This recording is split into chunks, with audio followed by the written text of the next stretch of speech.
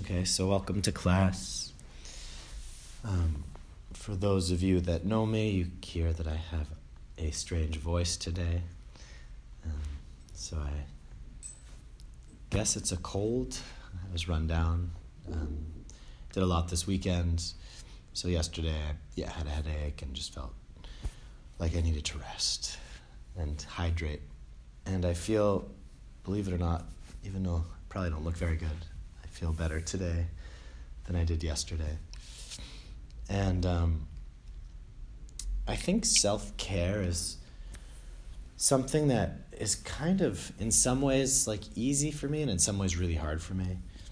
I think that, it's easy to drink tea and to just kind of lie in bed and just to kind of relax.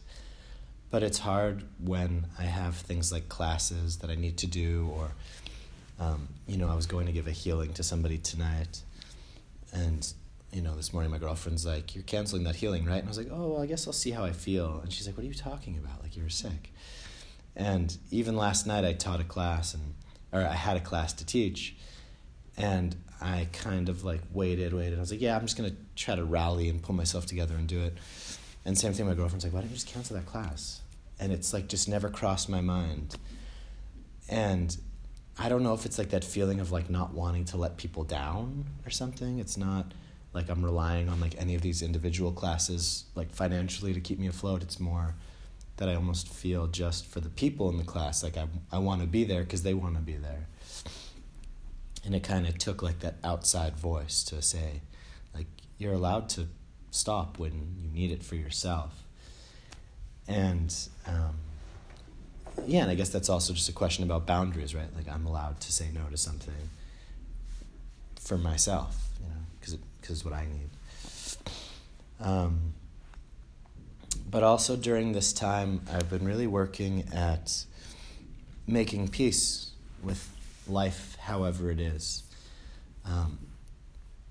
Although I'm not, it doesn't feel good to be sick. There's also nothing I can do to change that immediately. There's small things that I can do that I'm heading on the course towards getting better.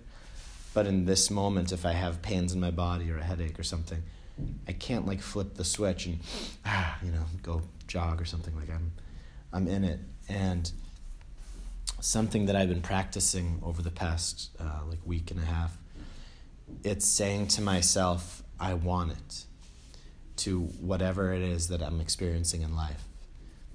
Based off of a teacher, Sri Nisargadatta, he said, our problem isn't that we want too much. He said, our problem is that we don't want enough. He said, what if you wanted everything? What if you wanted everything that came into your life?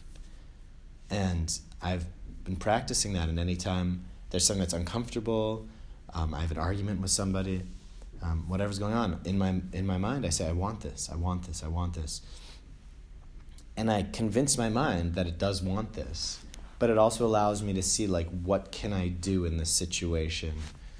What is the situation about, right? So if I feel like this, and I'm lying in bed and like, oh, I don't want this, I don't want this, I don't want this, it's a lot of suffering. But if I'm lying in bed and I say, okay, I want this, I want this, I want this, I shift my relationship to the situation, and suddenly I notice, this is a really good opportunity to practice patience. It's a really good opportunity to rest, to just let go and like be lazy and do nothing. And I had like an argument with my girlfriend the other day, and like there was like a tension that came up, and I said same thing, like I want this, I want this. And it allowed me to kind of shift and to feel, hi, welcome. Yeah, it's okay. It allowed me to take that feeling of tension that was in the air, and I shifted my mind towards it, and I said, I want this, I want this. And what came up in me right away was, this is a chance to understand this other person better. That suddenly it went from me feeling like, oh, I don't want to have conflict right now, to, oh my gosh, this person actually needs help, there's something going on. I just read a story today about, if you're walking through the park and you see like a dog sitting there, and it's like, oh, it looks like a cute dog, and you go over to pet it, and then it starts barking at you and snarling at you, you'd kind of be taken aback, and you'd feel like, oh, that's a mean dog or a bad dog. but then you look down and you see that the dog's leg is caught in like a fox trap or something, and it's in pain, and there's these metal teeth kind of in its leg. And then immediately you shift to, oh my gosh, poor dog.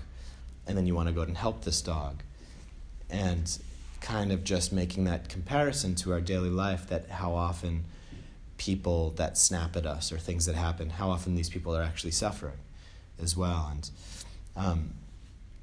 And by allowing the conflict when it arose, by saying, in my mind, just really like the words in my mind, I want this, I want this, I want this, it suddenly allowed me to be just totally present in the situation and to feel like, oh, she feels overwhelmed right now. It's not about me. She actually needs some support. And it's a super powerful and super easy practice, is just to want whatever it is that's going on. And again, it's important to kind of qualify that with, like, I'm also doing everything that I can for myself.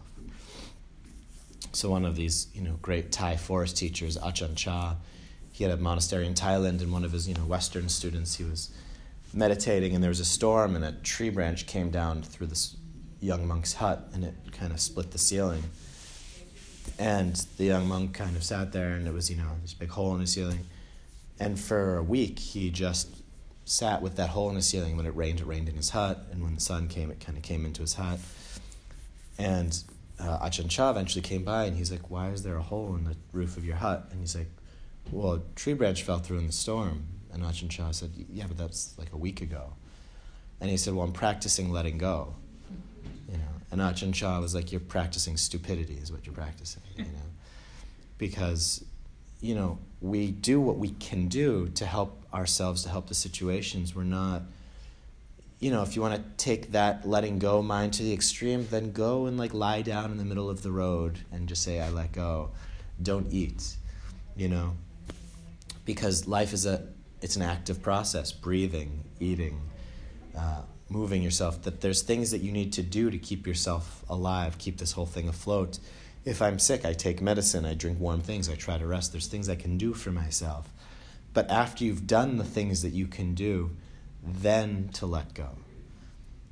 Then to really try to let go. And I think that's just that important balance that I see people in those two extremes. There's a lot of people in the school of thought that, I can control everything. And those are like the control freaks, or like the stressed out people that are really rigid and tight and always thinking that somehow through their efforts everything can be okay. And if something's not right, they either blame everybody else or they blame themselves, But there's so much of life that's outside of our control. But to swing to the other extreme, where you say everything's out of my control, that's also not true. If I'm thirsty, just sitting here saying everything's out of control is ridiculous. I can just pick up this thing and drink it. So it's really kind of finding that balance between those two things, knowing when is our time to be active and also knowing when it's time to let go. And that's also a place for our mind to recognize. For instance, there's the storm coming, right?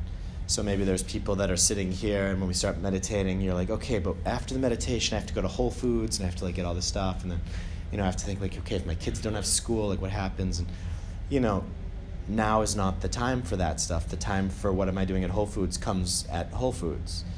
And we also, following the same line, in any given moment, if you find that you're doing a future thing, but you want to be doing a present thing, that's the same kind of mechanism, that you're trying to control something in the future, whereas right now there's nothing happening. Now is actually the time to rest. If you weren't in meditation class and you sat down with your phone or your pad of paper and said, okay, now I'm going to plan. Okay, now's my time to plan. But to let that overrun your mind when you actually want it to be somewhere else, right? That's kind of unhealthy, and that's the mind taking control of you, so to say. So what we practice in meditation and what we will practice today is when we begin the practice, we'll relax the body and all of this, and I'll walk us through it. But then really just practicing this mind of whatever we feel, whatever we experience, just say, I want this.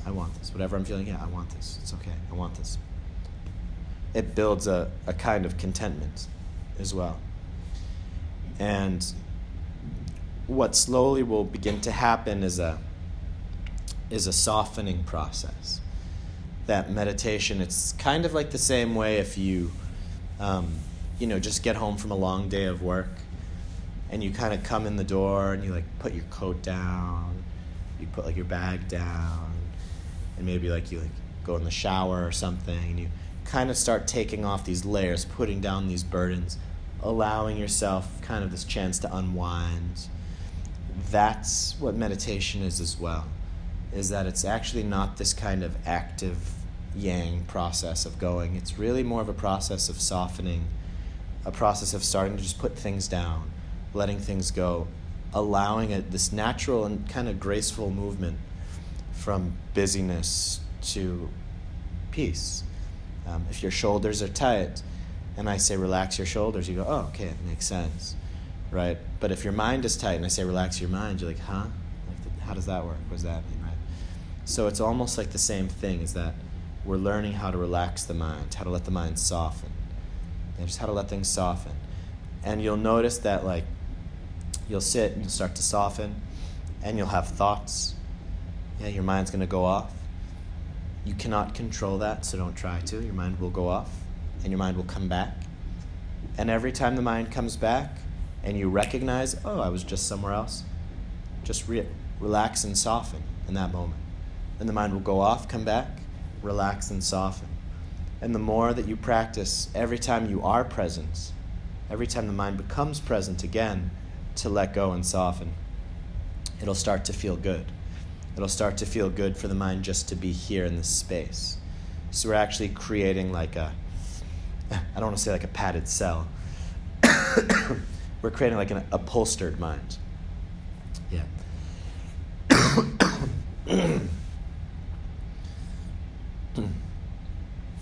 So our emotions upholster our mind.